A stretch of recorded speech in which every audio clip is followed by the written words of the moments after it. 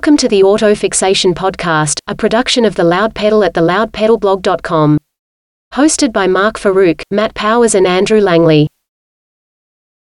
Welcome everyone to a special episode of the Auto Fixation podcast. Special for a couple reasons. First, we've got our Loud Pedal content creator, co-founder with us, Andrew Langley, finally decided to join the podcast world. Fire. And then our second excitement is we've got a special guest today that we're going to be interviewing. He's a Formula Drift pro driver, drifting coach. He was a competitor of the Netflix show Hyperdrive.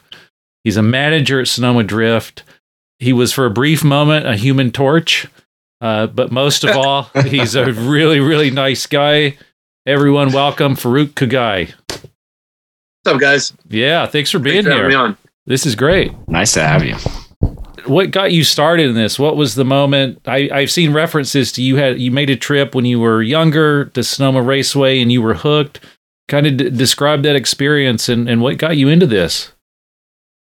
Yeah, it was a schoolmate's father that, we would go over to his house to play with kids' toys or whatever. We were probably like 7 or 8. And he'd always have these motorcycles in the garage. And one weekend, he was like, "Hey, I'm going to take the kids out to the racetrack." And I was so pumped about it because it's one of those kids, like many others, that had hundreds and hundreds of little toy matchboxes and things that we would destroy on the carpet of our parents' houses. And they brought us out there, and I experienced, to the best of my knowledge, good guys drag racing. And it was 4th of July, and the spectacle I remember was, we were standing at the start line, and they have this jet.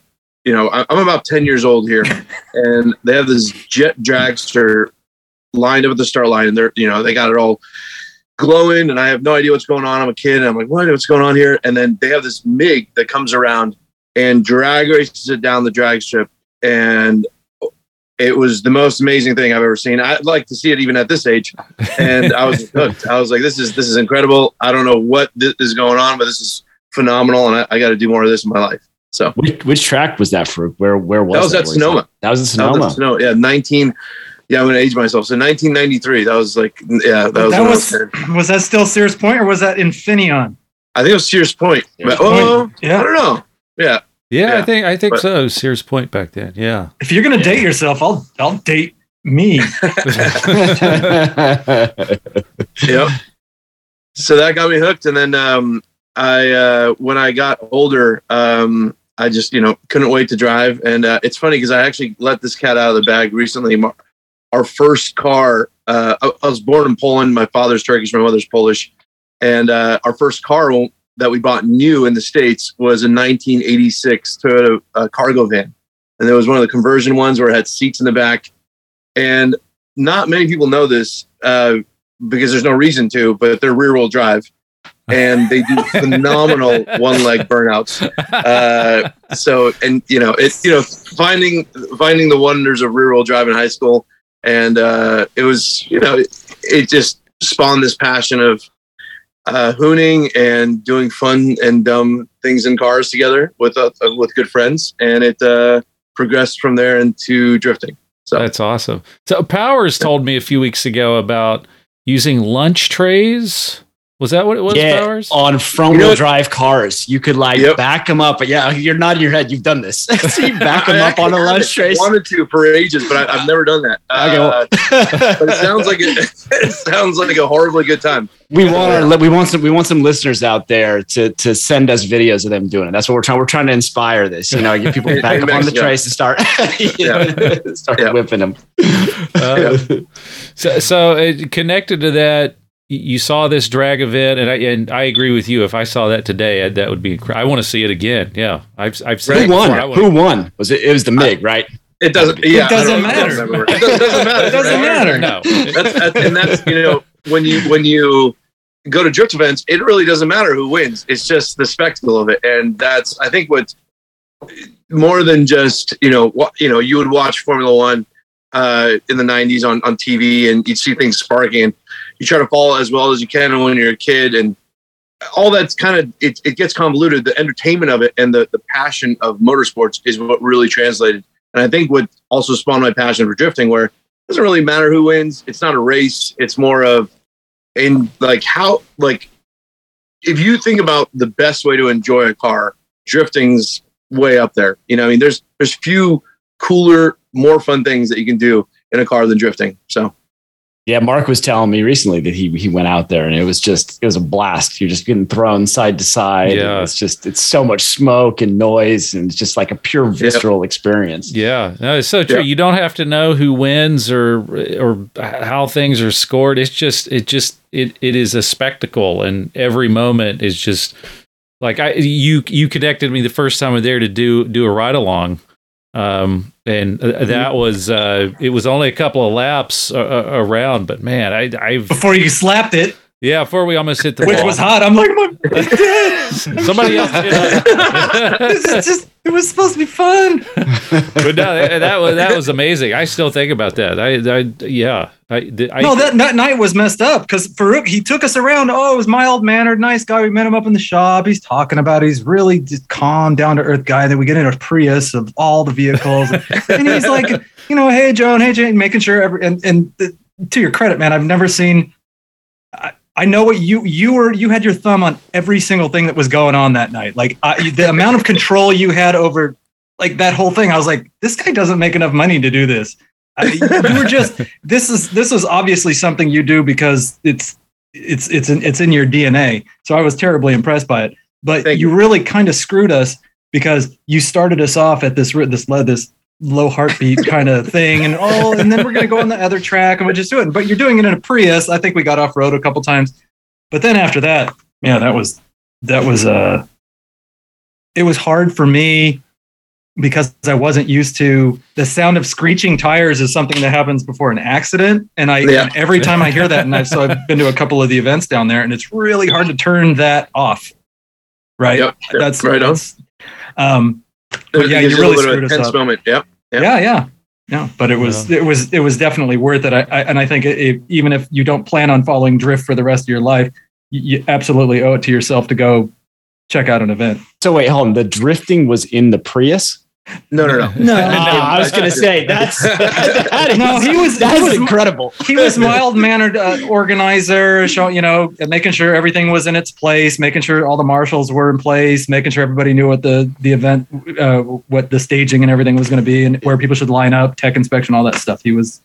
Yeah, but I was like, "Are you going to have fun too at some point?" But he but this just does bring up something that your work car, is it a daily driver? Or is it just for the word? Daily driver is a Prius, and you love it. It fits all the needs. Any comments about that? Because I think most people would think, Formula Drift driver doing this drifting thing. Oh man, he's just tearing up the streets in whatever creation he's made. Most people wouldn't think, Prius.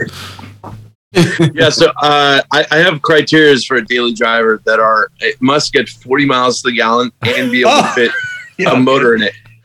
And the cars that meet those two criteria, being able to fit a motor in it and then also get 40 miles to the gallon, are far and few between. So I recently put an S54 in the back of it, and I posted like, "Hey, do you guys have any other?"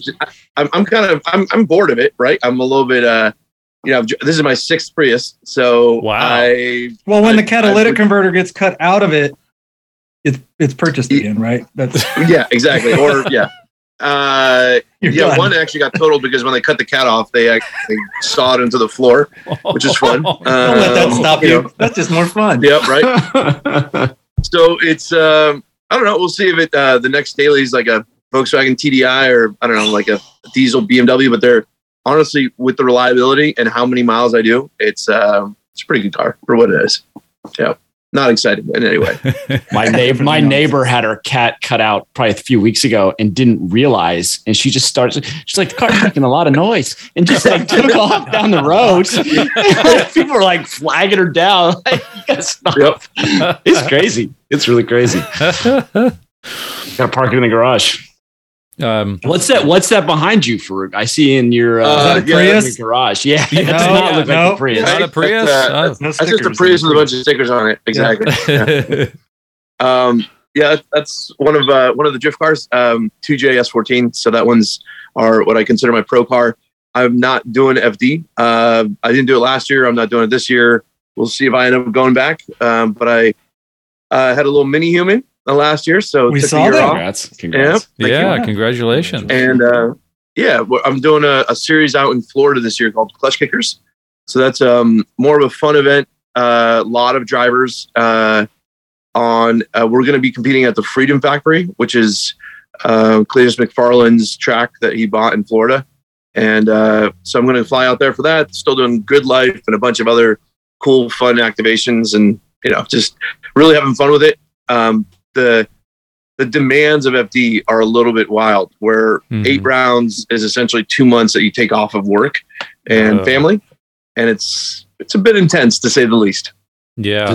How did you get sponsors for that? And is that how you're able to do it, or you self-fund it? Like, how does that work? How does somebody get to that level? It's anything and everything, right? You sell used parts, you deliver pizzas at night, you work as many jobs as your partner will let you, and you just do it. I've done it. I went pro in 2016, and I've done it the years that I could afford it, right? So some years that my car just wasn't up to snuff, I had to get the car back up to shape and do demos and that kind of fun stuff. And I don't come from a racing background, I don't come from wealth by any means. And so I just did it, whatever I needed to do it, I did. Yeah, it's interesting because, I think a lot of people think motorsports, it's, you have to be, have to come from money and, be well-heeled and stuff like that. But I think if you're really into it, it's really your passion, you can probably make it work. I don't think anybody's going to go, from nothing to be, to fund a Formula One team. But there are levels where you can compete regardless of what your financial means are, right? Yep. This might be a division point, but I'm definitely a Lewis Hamilton for that fan for that reason. And it's, oh, okay. Right, sorry, guys. Sorry, right? It was a good podcast, but yeah, exactly. So it's I think that if you try hard enough and you really have some conviction, you can do kind of anything in motorsports you want to do. Totally. Well, I can't speak for professionally because I'm not a race car driver, but what struck me about your event, I can't remember what night it was. We were there. It's a weeknight, and they had the drag strip going, and you guys had your thing going. I have 90+% of these people drove the car in that they were going to race, and they were going to drive it home. So maybe we segue into asking you about if drifting is something you want to try or do. What's the best way to do it? What's the best car? What are the smart things to do to not make an ass of yourself, to do it safely, and to do it affordably so that you can do it again? So if you have a bone stock car, let's say you go out there and get a rear wheel drive car. What's your favorite modern rear wheel drive car? They have those now? Yeah, right. Okay, so let's say you go get yourself a 350Z. Yeah. Perfect. It could be automatic or manual, preferably manual, right? But if you're a beginner just trying to learn how to do donuts, bring it out, right? And we have a donut pad that's rather large. It's safe. There's fire and safety on site, and you can go out there and just try it, right? You just need if the car is stock, it'll actually pass tech, funny enough, completely with stock seats, stock seatbelt, and everything. When people start to modify things, and they do it incorrectly, that's when cars actually fail tech. So, having a battery tied down in the OEM location, that's totally fine. When you start putting ratchet straps on it, that's when it fails. But when we just require that people have a neck brace and a helmet. That is for motorsports, not for motorcycles. And you can go out there and start learning how to do donuts. What kind of tires? You can come out with your stock tires. Issues, no? You're just gonna burn through them. Now, Powers, you're gonna burn through them. But now, Powers, I hear you like to do these things without a helmet. Is that true? What's that? Say it again. I said I was talking to Matt Powers that he likes to do his motorsports without a helmet. Is that correct? You put a lot of gel in your hair, and then that's good enough. Right? That's the trick, man. Yeah. Unfortunately, that's not an option. That's the safety third theory. No, we don't do that. That's a bad idea. and it's a good mix. You know, you have guys that are, you know, track enthusiasts, car enthusiasts like yourselves that want to try getting sideways because it also gives you a lot of knowledge in car control. You know, that the first time a car gets sideways, unintentionally, it's usually a freak out moment for people. And if you've done it intentionally or maybe half intentionally on a skid pad, at least you're prepared for what to come in the future. And I 100% agree with that. Sorry, I don't want to cut you off, but like in high school, driving like an idiot, you know, and doing donuts with my friends and stuff like that. When I would actually get in situations driving out on the road, you really do know how to control a car. Like you're 100% right on that. I think it's a valuable lesson for somebody to learn. Like, what does the car feel like when it's going sideways, you know, in different positions you're not used to? Because you're right. Otherwise, you're going to freak out and you're going to do the wrong thing. You're not going to turn into it or whatever it is you need to do. So I've run a lot of drift schools in the past 15, 20 years around the United States and the world. And one of the most prevalent things has been when we do our introduction to drifting course, the women are usually the best learners because they actually listen and don't feel like they already know everything. And so they just listen to the instruction and they execute amazingly. And it really... We've gotten like feedback in the past, like, hey, when we're in the snow now we know what to do. You know what I mean? When the car's a little bit uneasy, and it's car control. You know, there are countries around the world that actually teach this kind of stuff. Unfortunately, ours is not one of them. But you know, it's definitely good to know this skill set.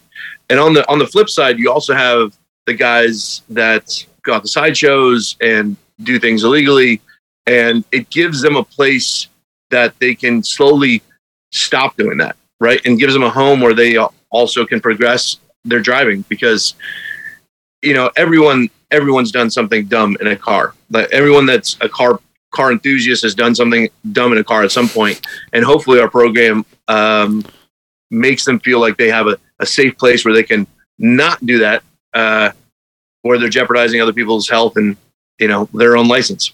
To be clear, mine was always in warehouses, at the back of warehouses. Yeah. So it's still not a great location. Still not a great location. It would have been much better to have gone to Sonoma, but just yeah. So you brought up, like you said, folks that may be doing sideshows or racing on the street and having a forum to do this in a safe way. I was going to add, I think, and correct me, that if you want to come out to Sonoma Drift and be a competitor, is it $30, $50? 50. 50. Yeah, it's 50 bucks. Yeah. $50, you can, and depending on skill level, right, be in the donut box, which is one of my favorite terms ever. Yep. Or on one of the multiple drift tracks. It just seems like there are a lot worse things you could do for a lot more money. Than $50 on a Wednesday and shred some tires. This was something we were talking about the other night, though, related to the consumable side of drifting. Having been to Winter Jam, where you have this broad spectrum of the low end, where you can tell some guy is just doing it in his garage, scraping together change, and then like the top level teams. If you're on the low end of this, how do you come up with money for tires? Where do you get tires from? Is Costco or something? The it's some used tires. I'm sure people come out with used tires. Yeah, used tires. Yep, people do buy used tires. There's also, I mean, it's without giving anyone false hope.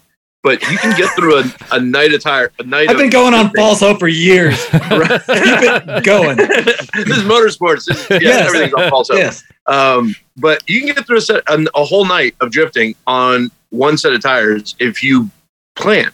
So I have a few cars, and I'll describe three of them to you. Right, the one behind me makes 935 horsepower at mid boost.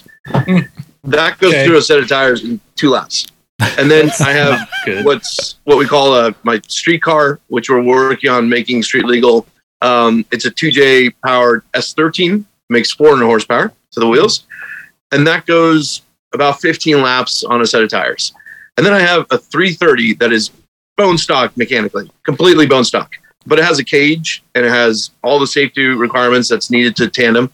And it makes, I don't know, we've never dynoed it. 160, maybe 190 horsepower. And it will go 2 weeks on a set of tires. And so you just lap after lap after lap after lap. And, you know, the tires cost you, I think we get them on Walmart for like $80 a piece. You know what I mean? And so for $160, you're having 2 weeks of fun on tires. I mean, the fuel, you know, you add that in, but it then becomes affordable depending on how you plan it. And honestly, the most entertainment out of all three cars on a Wednesday night is actually the middle one, the 400 horsepower car, because with the Pro car, this has an interesting motor. It's got a lot of ring gap in it for the direct port nitrous. And so it fills catch cans when it's not hot enough. And it's not fun to drive on a Wednesday night because I'm waiting in line, then you hit it and the tires get cold again. It takes a little circus to make this thing run, but it's a lot of fun when it does. I compare it to the green car that I run, the street car. I compare that to going to the local bar with your buddies and having a beer. And then this thing's going to Vegas. So those are two trips that everybody loves doing, but there's a time and a place for both. So why do you get a different tire life? It's just the physics. It's just how fast the tire is spinning. Is that what affects it? So the higher horsepower. That's part of it. Yep. And the horsepower is able to spin that. So I can do, let's do a paddock course where if I am in third gear, or let's say in the 330 or the S13, I'm in second gear or possibly low end of third gear in the S13. In this car, if I do second gear, I'm just hitting the limiter nonstop because it has so much power that with that gear ratio, it's I don't know, not controllable, but even less fun for lack of a better description, you know? So you kind of have to be in third gear, and your wheel speed's crazy and just blows the tires off the car. Wow. Yeah. That reminds me that the first night that we went, we saw a lot of people at a lot of different skill levels take a lot of different cars in the donut box, but there was a middle-aged guy in a first generation RX-7. Yeah. Red one? Red one, yeah. That was absolute, super good. Yeah. That was absolute poetry. Like, it was so quiet and controlled, and he was just kind of doing his thing. I don't even think people noticed it. I don't even think the people who were there to like watch drifting really saw like this guy was just killing it. Yeah, but he's incredible. Yeah, man, that's not 150 horsepower. Yeah, maybe right on a good day, right? And he was a lot stock. Yeah, and I mean probably 14s or 15s on it, right? Yeah, and not a lot of wheel speed, but he's having a blast, right? He understood physics. He understood weight transfer. He just got it. And going back to like what you learn when we drive the 330, the 330 doesn't have an aftermarket e-brake. So it's just really just balancing the car and balancing the throttle. And it's tons of fun. You got to work on the line. You got to work on steering input. You make one mistake, the car falls out of drift, you know, and it's a lot of fun. And you just turn the traction control off that disables it. And that's all you need, huh? Yep. So, I mean, a popular first car for people is the car I mentioned earlier, the 350Z. There's a lot of cars in the industry which are between 200 and 300 horsepower that they're awesome. It's old Beamers, all you really need to old have. 3 Series Beamers. Yeah, you see a lot of those. Yep. So what are you going to buy for your first drift car? Right. Right? Yep. I'm going to live through you. That's it. Yeah. I think he's got some Hot Wheels. One of them. We got to actually have you try. Have you done donuts yet? No. Nope. All right. Not intentionally. I mean, once or twice in high school. That 330's waiting for you. I don't know. I'm a voyeur, really. Mark and I have been going to races. No, Mark and I have gone to races and stuff for 20 years. I can count on less than one hand how many times I go on the test drives with him. I just don't do it. I just like to be around cars. I like mechanical things. I like the people. I like all this. I like the experience of it, but I never had the dream to fly. I'm just not that guy. I like to watch. He likes to watch. It's fine. I like, and you know what I like to watch. I like to experience. And I was going to say, watching first timers or people who haven't done a lot of drifting, you can see it when they get in there. They get in the seat. They get you're kind of tensed up and everything. Yeah. And they do that first few seconds of braking traction. It must be like crack. because they will just sit there and do it. And that's their, they're paying for clutch and they're paying for tires and all this stuff. But like they will do it and do it and do it. It just must grab you in the right place and shake you, because I just seen people make so many bad decisions, but they can't be having more fun. Yeah. On Wednesday nights, we run 3 tracks, right? We run the donut pad, then we run on the road course between turn 2 and 4 at Sonoma Raceway. And then we also run in the paddock. So before 6, we run on the road course. 4 to 6, we run on the road course. 7 to 10, we run on the paddock. And those guys, those first timer guys that like come week after week after week, and usually have, the lower horsepower cars. The first time they link what we call Summer Jam, it's the name of the course that we've named the course Summer Jam between 2 and 4. Mm-hmm. It's tricky, right? It's fast. You're on a road course. There's it's not the donut box. It's not the donut box. It's completely different. And the first time a guy links that, to see the euphoria and sense of accomplishment is the best thing ever. It makes any kind of perils that I have in event organizing worth it. And you do it in both directions, right? No, we do that one singular. We do that because, in the regular race direction of the track? Regular race direction. They actually paved a return road. I'd like to say for us, it was probably more for NASCAR, but there's an escape, right? Yeah. There's an escape road between 5 and 2 that they paved, and that we hot lap it. So we drift 2 to 4, and then people shut down, they get back in line, and it's a blast. People in NASCARs can't do that turn, or can't do that complex. Seriously, I mean that's where all the fun is. Yeah.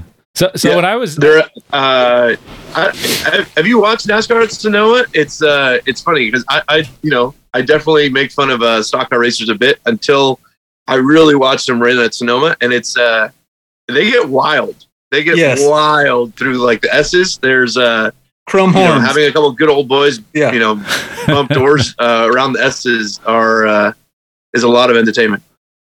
Yeah, I was out for Winter Jam back in December, and so I was there at that course watching.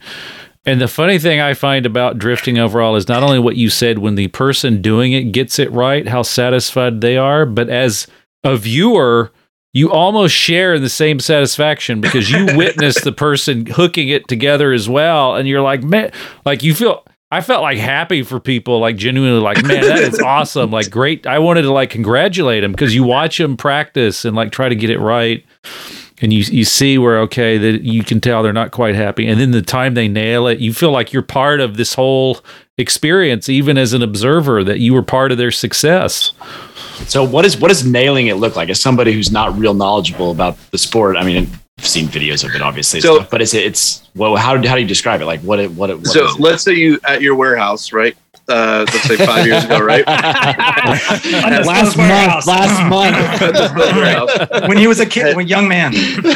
As a young man, as a wee lad, back in the warehouse days, you would set up 3 garbage cans, and you went right, and you slid right around one, slid left around the other, and then slid right around the other one. That would be linking 3 corners, right? You would probably think you're the bee's knees if you had done that, right? That's not what Matt Powers was doing. That's not what Matt Powers was doing at all. Right? But the level of, I guess, car control that's necessary for even that basic maneuver is amazing, right? I mean, you really are understanding the yaw rotation of the car. You understand the weight balance, and you're able to truly control a car. A lot of us just drive these cars around and barely feel what's going on. And there's a sensory disconnect, right? And when you link this large, massive piece of machinery to your consciousness, there's definitely a lot of good times had. And then does it put stress on the car? I mean, is it kind of is it within the tolerance of the car coming from the factory, or I mean, I don't know. Great question. So I dealt with this a lot. We ran a school in Turkey. I ran the school there between 2007, around 2011 is when I started leaving more often. And in Turkey, it's an interesting place to do this because cars carry essentially 100% tax. So if you import a car, right, you are taxed 100% on the price of that car. So if you buy a $5,000 car, it's now $10,000. Don't give California any ideas. It's got me. But especially Matt Powers, he'll import it. I've been known to import some cars. So imagine in that world, getting guys to modify their cars for drifting, right? And what's to be done first? The mantra I can tell you from learning from that industry is if your car is in good working order and it doesn't have a ton of power, most likely it will be fine, right? If it's not in good working order, it's going to express those issues, right? So 330 BMW, rear trailer arm bushings that are 20 years old and have 190,000 miles on them, you're going to feel it in drifting more than you even do on the freeway. Yeah. If your diff has 120,000 miles on it, it's not going to lock up in drifting either. So having a perfectly running car, most of the time, it's a decent starting platform for drifting. But if it has some wear items, those are going to be very quickly brought to light in drifting. So what you're saying is that drifting should be part of the routine diagnostics of every person's car, right? Every test drive should have drifting on it. Yeah, I don't exactly. know why dealerships keep fighting me on this.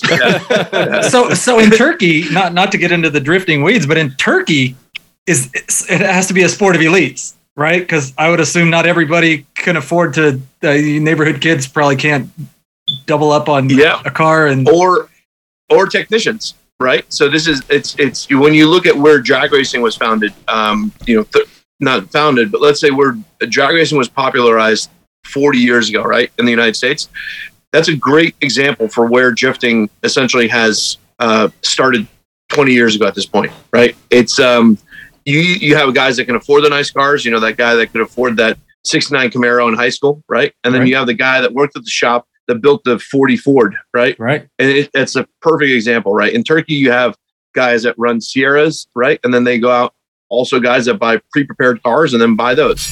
And that's one nice thing about drifting is that since it's not really a speed sport, when you're not at the top level, the power difference doesn't make that much of a difference, right? If you're trying to have fun and go out and just enjoy yourself.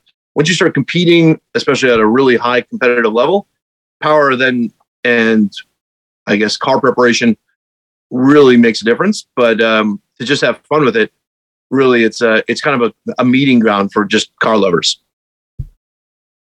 I felt that. I felt that every time I've been around a drift car. Mark and I in our travels have been to any number of high end race, like whatever. But you can only buy in so far. I mean, you're more kind of in awe of everything, but you also come to realize that the price of entry into that sport at large is hard. It's steep, and not everyone can do it. Even if you just autocross, autocross trailer, are you gonna trailer it? You're gonna drive it? You're gonna have a full set of tires and wheels, all that stuff. There aren't a lot of accessible, like even go-karting. That's tens of thousands of dollars of layout, even for used equipment. There just aren't a lot of super accessible entries into any kind of motorsport. And honestly, it's funny. People make fun of me for this sometimes, but like, as long as a person's a car lover, they're kindred spirits, right? Because we go to Cars and Coffee sometimes just to hang out and see what different people are doing in the industry. And it's a great example. Wednesday nights is a great example where you have guys, like you said, that drive to the track, something that's maybe has a couple parts falling off. And then you have full-blown trailered, essentially pro cars that run on Wednesday nights as well. And it's a good community. You need all of that. You need all of that. You need the excitement of all bells and whistles, matching suits, all that crap. You need that. I firmly believe. Like I said, I'm the voyeur. I want to see all that stuff. But there's also the other end of it where I just want to see. I want to know that this is going to be around tomorrow. This is going to be around in 10 years because it's something that people can actually do. I think that's important. And then when we lose that, which as technology evolves and more plastic is used, we're going to face in all sorts of auto sport. We're going to face this weird, this place where the rubber doesn't meet the road anymore, where the cars are too complex and now they're old and they're crap and the quality of the materials just hasn't stood up to the test of time. We're going to have to deal with all that. So I don't know what's the next 350Z. What's that going to be when you need a computer science degree to, attack the computer to disengage the launch control and traction control and all that crap. We have to. Well, there will come a time. Well, that raises an interesting issue. I was just thinking about. Faruk, are you seeing at all in the world the entrance of EV powered drift cars or hybrid powered drift cars? Is this kind of technological revolution coming to drifting as it's trying to come to other forms of motorsport? Lots of torque out there. There is. So there's a few. It's definitely not popular, but there are examples out there, right? So there's a electric Camaro that a gentleman in FD was piloting for a season. There's some guys on the amateur level drifting like Model 3s. It's by no means popular, but there are examples out there. Can it be done? Sure, why not? I think one of the things that makes the sport so addictive is because it's so visceral, and it's also, you do have to have a certain amount of mechanical knowledge to be able to maintain these things, right? And because as I mentioned earlier, if there is any kind of shortcomings mechanically, drifting will highlight it, and more than not, there are usually shortcomings.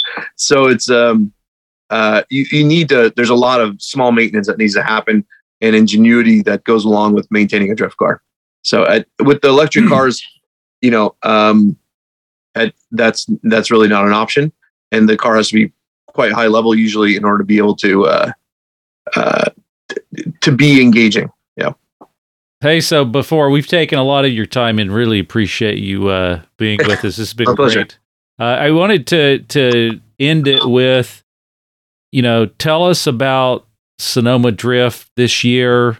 When is it? Where is it? Tell us why, a lot of folks that come to the drifting events are the younger crowd. Tell us why the middle-aged folks should get in their car and drive an hour from Sacramento. We did, and it was one of the best things. Yeah, we think it's awesome. We've ever done. But sell it to the people. Sell it to our listeners.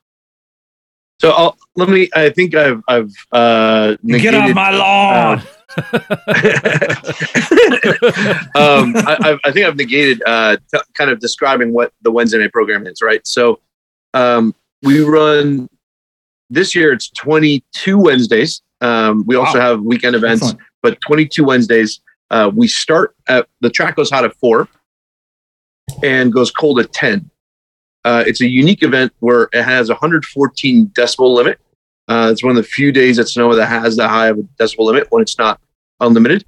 And we have drag racing on the drag strip and then drifting in the paddock, the donut box, and on the track. And what else are you going to do on a Wednesday that's better than that? No thanks. Not much, right? So it's a great way to get out of the house on a Wednesday. It's a great way to just kind of see car culture midweek when you just need a break from everything else going on. There's track food, which is, I'm a fan of the chicken tenders personally. I can't speak for the other meals there, but there's. I'm sensing we're missing something. We should know about your sketchy food. No. Yeah. No, it's just a lot of fun. What I'm telling you is there's a good place to get dinner and just have fun with it. It's being able to be around like-minded people and just really enjoy a lot of unique builds. The drag racing scene is incredible because you have, fast cars that come out on Wednesdays. I mean, they have 8-second, 9-second cars that come out on Wednesdays, do wheelies down the drag strip. And then you have guys that bring, we haven't really touched on the drag racing program, but if you wanted to bring your daily, you can still drag race it. And the crazy thing is that you could potentially win because they run bracket drags. So what that means is that, let's say I think my Prius is going to run a 19-second quarter mile and I run 19, like 8, 9. Well, the rules are okay. Let's say I dial in 1901 and I run 19 flat all night long. I'll probably win the bracket drags because, it's about consistency, not about speed. And it's a great community where people really can enjoy automotive culture. And this year we're trying to bring in more car meets too. So we saw trucks with lumber racks. I'm not lying. I think there was a canoe. There might have been a canoe. There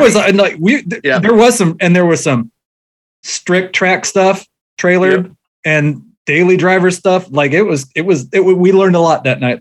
Let's just say it like that. I think there was like a stock F-150 that was on the drag strip. I mean, it was, and then like a few rows behind it was a McLaren 650. Yeah, I think there was some Coors too, maybe. No, I don't know. I didn't say that. No Coors. It's a great way to spend a Wednesday night. Sure. When does this season start? How much? So it's 50 for your event to participate. How much for the rubberneckers who just want to come? Oh, it's 15 through the door. So it's not less than I think movies are even more than that right now. And if you wanted to actually drive your car down the drag strip, I think it's either 35 or 25. Let's say 35, just so people don't underestimate it. And it's how else can you get on track for $35, right? You could have a lot less fun for a lot more money. Right? Exactly. And it's, if you have kids that are also, this is another fun thing that I've dealt with parents that maybe have kids that really are lacking direction. It's a great way to get them out of the house or away from a screen, and just, under 12 kids are free through the gate. And if your kid's addicted to the iPad, let them watch it on the drive over, and then they'll put that iPad down when they get there. Can my 12-year-old drive in the donut pad? Is that no? They really frown on that. Really frown on that. You have to have a license to drive on track. Either 16 with a parent, or 18 if you don't. Yeah. So, yeah. When does this season start? 2 weeks. All right. Holy Perfect. March 2nd is the first Wednesday. If you guys want to see the schedule, it's on Sonoma Raceway's website, or you can go to sonomaraceway.com/Sonoma Drift, and come on out. We're all we try to be as friendly as possible in the midst of fixing our 100%. Cars. When people are firing questions at us when we're underneath the car fixing a tie rod, sometimes answers get short, but in general, people are pretty rad to be around. Yeah, I totally agree. Yeah, totally no concur. doubt from our experience. Is there any other like shameless self promotion that you would like to do? So next week I'm going in conjunction with EK. So EK Fluid Gaming and AMD are taking me out to Vegas to do Level Up, and I've started to move into the sim racing side of things, where we're bringing that street car that I have, and then also a rig that has my car modeled into it in the sim. And we're bringing it out to a gaming conference in Vegas. Oh, cool. So that's really that's a great way to avoid catching on fire. Sim racing. Yeah, that one in Vegas. So you're referring to 2019? Yeah, I call that. Don't know what you're talking about. No. Yeah, I thought that's how everybody did it. Hold on. It was 4 times. I caught on fire 4 times that year. Oh, it was 4 times. Eat your heart out. It was definitely the most. That's right. Yeah, people wonder why my cars have 2 fire extinguishers now. I'm just I'm over any chances of it. Were you able to salvage them? I saw the video from 19. Were you able to salvage that BMW? Or was that finished? So I'll tell you. I'll walk through all the fires. My F-250 6.0 caught on fire with me driving it. Oil line came off the turbo. Was quite intense. And then the first time, caught on fire at the Hoonigan. At Hoonigan, had a fuel line come loose in the engine bay. They paid you to do that, though, right? Huh? Yeah, they paid you. That was all staged. That was all part of the story. Then I caught on fire again at Hoonigan, and the third time was at SEMA, and the car now is being built by my buddy RJ that runs Big Duck Club. So I sold him the chassis, and it was an engine fire. It was an oil fire. Lightly used chassis.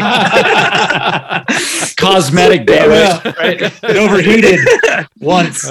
Clean Carfax. Overheated. Yeah, the oil fire was. It was a little scary to say the least. Yeah, when you have oil fires are. Yeah, they're not hot, but they are very, very smoky scary. And flaming. Yeah, and but I was okay, and the car is now living a new life, and so yep.